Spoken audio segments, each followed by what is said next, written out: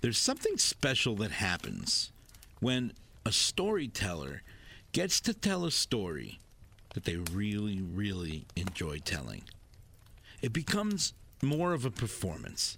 And if the storyteller does his job right, the story is carried by the emotions, not just the words. Groupings of sentences cease being just paragraphs, but they become something more. They become a gateway to another place or another time. The best stories are the ones that make you feel something. Feel what the author felt. Feel what the people in the story felt. Or make you feel like you were in the story, not listening to a story. That's how I feel about this story. I love telling this story. This is the story of Christmas Eve. You Can't Cancel Christmas, a limited series from Long Island's holiday music station, Walk 97.5. I can honestly say that Christmas Eve is my favorite day of the year. I cannot remember a time in my life where that statement hasn't been true. I want to take you into my memories of the Christmas Eves of my childhood. But before I do play-by-play, I want to first reaffirm that Christmas Eve is my favorite day of the year. It always has been, and I can't imagine a set of circumstances that could exist that would change that fact. I remember being a kid and talking about Christmas with classmates, and no matter how much excitement we shared while talking about the upcoming vacation or different presents that we had asked for, I always felt that I was a little bit more excited than everyone else. I don't think that's because the other people I knew had Christmases that weren't great. I'm sure their Christmases were fantastic. But I think the spirit within me grew to such a high level so fast and so early in my life because of a specific set of circumstances. I look at my extended family dynamic and how I viewed each of the players. I look at my immediate family dynamic and how my upbringing lent itself to creating this elevated love of Christmas Eve. And I look at the elements of my personality that may have already existed within me, but were fanned and nurtured by the flames of Christmas Eve. As I mentioned previously, I grew up in what I perceived to be an uncommon household. I grew up in the same household with my grandparents on my father's side and my parents. This created a situation where I usually felt like I had two sets of parents. This might be something that some might say is a negative thing, and there are some things from my life that were negative because of this situation, but there were a few notable positives. The first being that I was able to learn and absorb qualities from four very different people. I like to think that I absorbed only the good parts of each, or at least what I thought were the good parts. This also allowed me to have twice as many fathering moments and twice as many mothering moments than most other kids. At the same time, I viewed my grandparents like typical grandparents. But the fact that I lived with them and saw them all the time made the dynamic atypical. More impactful than the fact that I lived with my grandparents and my parents was the fact that they were also the patriarch and the matriarch of the family. And everything happened in our house. I wonder if I would have enjoyed Christmas Eve differently or had been less comfortable if Christmas Eve had taken place in another house. It's interesting to consider, but ultimately, it doesn't matter. As a child, Christmas Eve was spent in my home, and that was just another reason why it was so wonderful. Also, my grandparents, the people running the show, were also a little bit like my parents. I wonder if I didn't have such a close relationship with them, perhaps a more typical grandparent relationship, would I have thought differently about Christmas Eve? It's interesting to consider, but it doesn't matter because I did have that relationship with my grandparents. And it was just another reason why it was so wonderful. When it finally came time to sit down to dinner, the energy of the room was already at its highest point all year. The house I lived in had a finished basement, and to a small child, it was like a football field. You could run at full speed for a while before reaching the other end.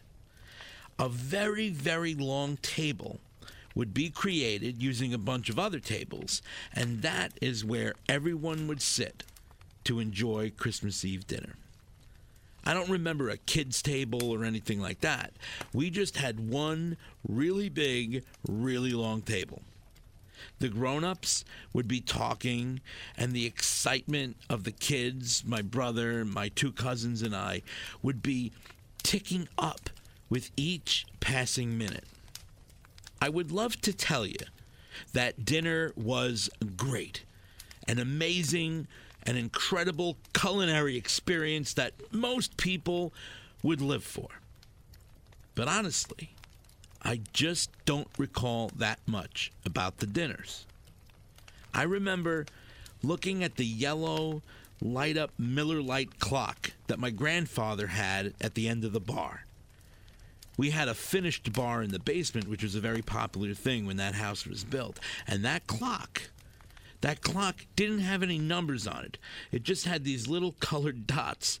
And I was so frustrated because I couldn't really tell if it was 7 p.m. and a long, long, long time until Santa would come, or if it was 8 p.m. and getting that much closer to Santa's arrival. But there's no doubt that these moments were some of the best moments of my life. I was safe, surrounded by people who loved me and people that I loved. Everyone was enjoying themselves, and everyone was happy. The Christmas energy was at a 7 on a scale of 10. I don't remember having courses to dinner, but then again, we could have. I remember everyone making a joke about the chicken parmesan that had to be made for my mother, and my mother being a good sport and laughed along with the joke. Inevitably, someone would bring up the time I saw Grandma kill the crabs in the sink, and that's basically most of the conversations that stuck out to me as a little kid. It's probably the same kinds of things that would stick out to any kid, but as I grew up and more cognizant, I knew that each traditional event was like a checklist, and every time an item got completed and checked off, we would be one step closer to the moment we were all waiting for. There were a number of years where my cousins and I took to performing after dinner. Looking back, this all sounds so strange. One year we got together and sang Christmas songs. Another year I wrote an adaptation of A Christmas Carol, of course, heavily based on Mickey's Christmas Carol, and I could still see my cousin Jennifer reading off of index cards, much to my disappointment that she did not memorize the lines. And for some strange reasons I can't even explain, we did a parody of Coffee Talk with Linda Richman from Saturday Night Live. I guess I always wanted to entertain, and my family indulged the insanity. My cousins were just always along for the ride, and my brother would usually sit in disbelief at the fools we were making of ourselves.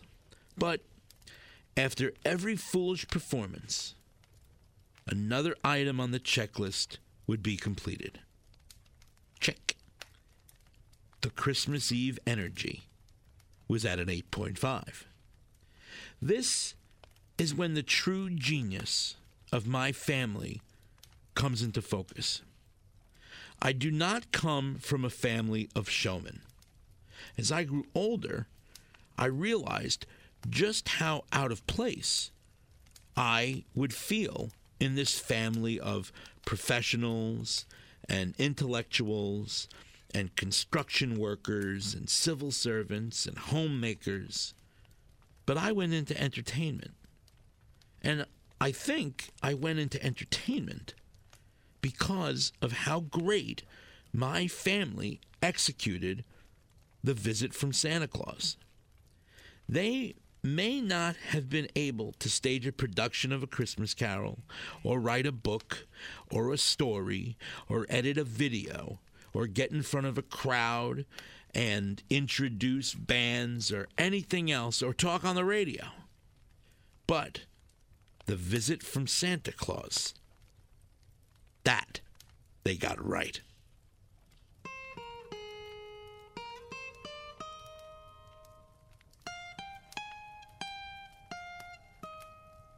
It would always seem to come out of nowhere, even though it was a moment that we had been looking forward to all year long, even though everyone in the basement understood what was about to happen. The fact that it did happen was just complete and total hysteria. It would always be preceded by a lull, a dip in the conversation, a dip in the activity amongst the adults. It's not something that as a child you really understand, but as you get older, it's definitely something that you notice. It's a part of the puzzle that made it so much better. And the thing I'm talking about is the phone call. In the basement, we had those old rotary phones, obviously the big ringing bell. The big bell would go off, and everybody would react to the phone call because back then, the phone really didn't ring that much. At least for my grandparents, the phone did not really ring that often. And if you knew the phone was going to ring at around 8:45 or 9 p.m. or somewhere in that time frame on Christmas Eve, you knew that phone call could only be one person. It could only mean one thing, and it could mean that it was Santa Claus calling. And my grandfather pick up the phone, "Yo! Oh, it's Santa Claus!" Oh, and the place would go wild. And I'm saying that the energy of Christmas Eve was at an 8.5. When that phone rang, it went to 9.25. And I'm talking about almost boiling over. The phone call was almost bigger than the actual arrival of Santa Claus because of the way that all the adults played into it. And I give them all so much credit because without the all reaction from everybody in the basement. Even if you were a kid that didn't really understand what was going on, you're just excited by the excitement. And my grandfather would say, "Hello, Santa Claus. Oh, you're over the George Washington Bridge now." And when we heard that Santa Claus in the sleigh, being pulled by the reindeer, is over the George Washington. We didn't even know where the George Washington Bridge is. It didn't matter where the George Washington Bridge was. It had no bearing on the hysteria that was overtaking all of the kids and all of the adults in the basement. And he would have a conversation, and he would play with it. My grandfather was no showman, but he got it. And when that phone call ended, we knew we were within 5-10 minutes of Santa Claus's arrival. And it really took the Christmas energy up to about a 9.75. If I can get in a time machine and go back and see any part of my life, I would want to see that time, the time for after the phone call is over and you hung up the phone to before we start hearing Santa Claus, because that just had to be something special to watch. A couple of minutes after the phone call, it would start to happen. Now, we were down in the basement, which I don't think that my family gave any thought to this particular element. But to a kid, it all made perfect sense. Of course, we're in the basement. We're at the bottom of the house. Santa Claus, he's landing on the roof. Of course he's going to land on the roof, and of course he's going to come down the stairs. It makes total sense. And we would hear there would be so much commotion and so much noise, and it would start a little low, but then it would build up, and it would be bells ringing, and it would be stomping on the ground, and it would sound like reindeer landing on the roof, and it was just totally incredible, and it would just whip us into a euphoria that is completely and totally inexplicable. I could still remember that feeling of just, it was more than excitement. It was more than happiness. It was more than joy. It was something totally different. Never felt it before. Never going to feel it again. It was just something that is totally inexplicable, and you only know it if you were there to see it or be a part of it, or if something similar happened to you. And you'd hear it. We'd hear all the stuff going on upstairs, and we'd be waiting for the moment. Now, the moment that we're talking about here, Christmas energy at this point, after the phone call, and now hearing all of the noise upstairs. Santa's here. The sleigh has landed. The bells are ringing. He's on his way. Christmas energy 9.925. The next scene in the production is, without a doubt, Santa Claus coming down the stairs, because the staircase had an open banister, so you were able to see, and there was probably 3 steps before you could see from the basement, and you would hear Santa Claus coming down the stairs, one step slowly at a time. And it was about like the 4th step that you would see Santa's boot.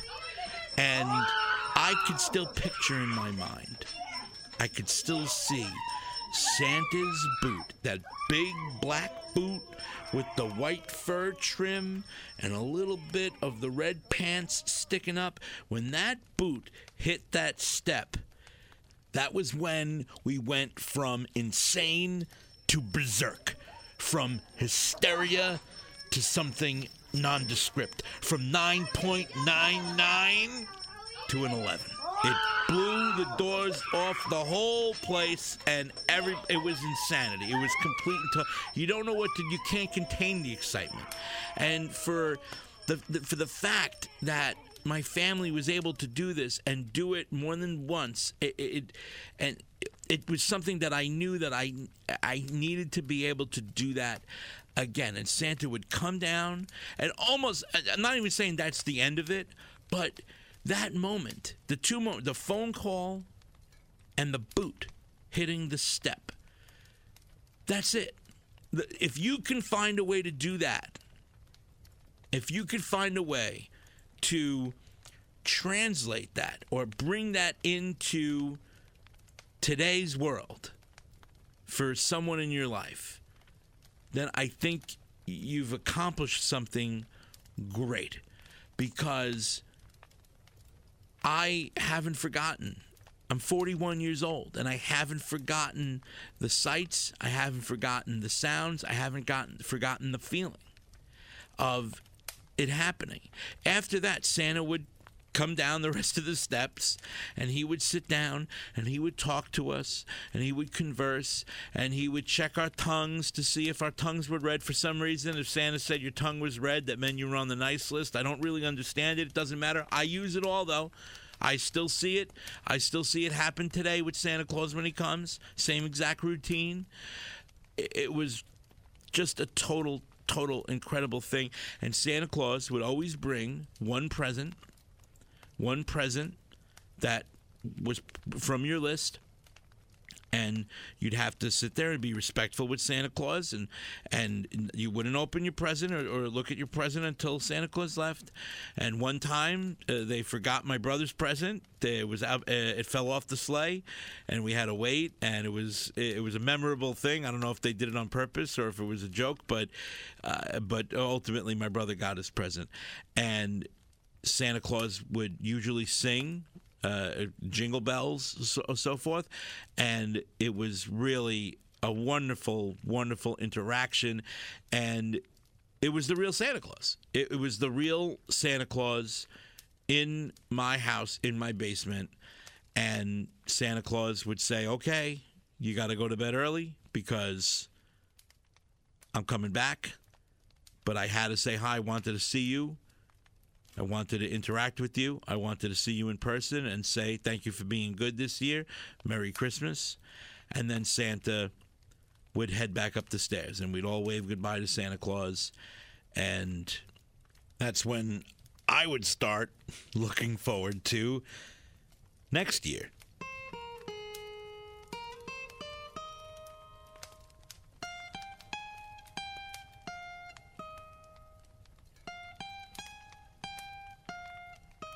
After Santa would leave, it was an absolute melee. The kids that received presents from Santa tore into them and started playing with them immediately. The adults would then begin exchanging their gifts, and presents from family to each kid would start to pile up. It really pushed the excitement to a level that was off the scale, because here you are, a little kid, you just got a visit from Santa Claus. You just got a present from Santa Claus. And you know Santa Claus is coming back in just a few hours. And now, on top of that, you're getting more presents, continuously being showered with love and warmth from your family. It's as if joy becomes something tangible, like a blanket, and you just wrap yourself up in it. My family found a way to wrap me up in that blanket, and I never really feel like I took it off when it comes to Christmas Eve. I know I tell the story like this was my family's Christmas Eve traditions every single year, but in reality, I'm probably only remembering 3 or 4 Christmas Eves, right in that sweet spot. I say it all the time, and I know I've probably already said it here, but I'm fascinated by the idea that so much of who I am today can be traced directly back to a few hours on just 3 or 4 days of my life. One Christmas, I had a broken leg, and I was in a wheelchair. For some reason, my grandfather and my father decided to carry me down the 2 flights of stairs in the wheelchair. I remember them hoisting me above their heads and it being a harrowing ride. But it was the first time that I decided to glue some cotton balls to a piece of cardboard and stick it on my face so that I could pretend that I was Santa Claus with my wheelchair, the sleigh. Very, very humble beginnings. Many things have changed over the years. The last Christmas Eve we spent in my basement was 1998. My grandmother died very suddenly in early December of 1999. It was a pivotal moment in everyone's life. We couldn't do Christmas Eve in that same place that year. It just would have been too painful for everyone, especially my grandfather. Maybe there was a time that I thought we might return to that place again, but it wasn't to be. We keep the tradition alive, though. We initially moved Christmas Eve to my Aunt Carmen's house. She's my grandmother's sister, so it made a lot of sense. Then, a few years later, we moved it to a more permanent place, my Aunt Mary Grace's house. That's my father's sister and my grandmother's daughter, and a natural keeper of Christmas Eve. Santa still comes each year, and each year we try to create or recreate the same experience for the next generation. What they did for us, we try to do for the next generation. Santa still calls when he's over the George Washington Bridge. And now that my Aunt Mary Grace has moved into a house with a finished basement, Santa still comes down the stairs. And there is still a moment where Santa's boot comes into view and the Christmas energy goes to 11. The sounds you've been hearing each episode are from Christmas Eve 2018. The child you hear squealing is my nephew, Matthew. We were lucky enough to capture it, and in watching it and listening to it, I believe it's the closest thing to seeing and hearing how I must have reacted all those Christmas Eves ago. There's so much more that I wanted to say, but I think this is a good place to end. And while all of these other things were influenced by Christmas Eve, and none of them would exist without my experiences of Christmas Eve, all of these other things, the fact that I started having Christmas parties with my friends in our basement to breathe life back into that sacred space, or the fact that I've always wanted to create something related to Christmas, a story or a song, or tell the story of my Christmas Eves on a podcast. All those things have happened, but none of them were a part of my family's original Christmas Eve celebrations. So I'll leave them all for another time. This series started with a simple premise. You can't cancel Christmas, because Christmas isn't a day or a party or a meal or a movie or a song or a story. Christmas is a feeling. And no matter what we face, the passage of time and the death of our grandparents, the challenges of our adulthood and the death of our mothers, the pain of loneliness or the seriousness of a global health crisis, as long as you can hear this story, or remember ones of your own Christmas Eves past, you will always be able to find a way to feel that feeling. And when you feel it, you'll know that you can't cancel Christmas.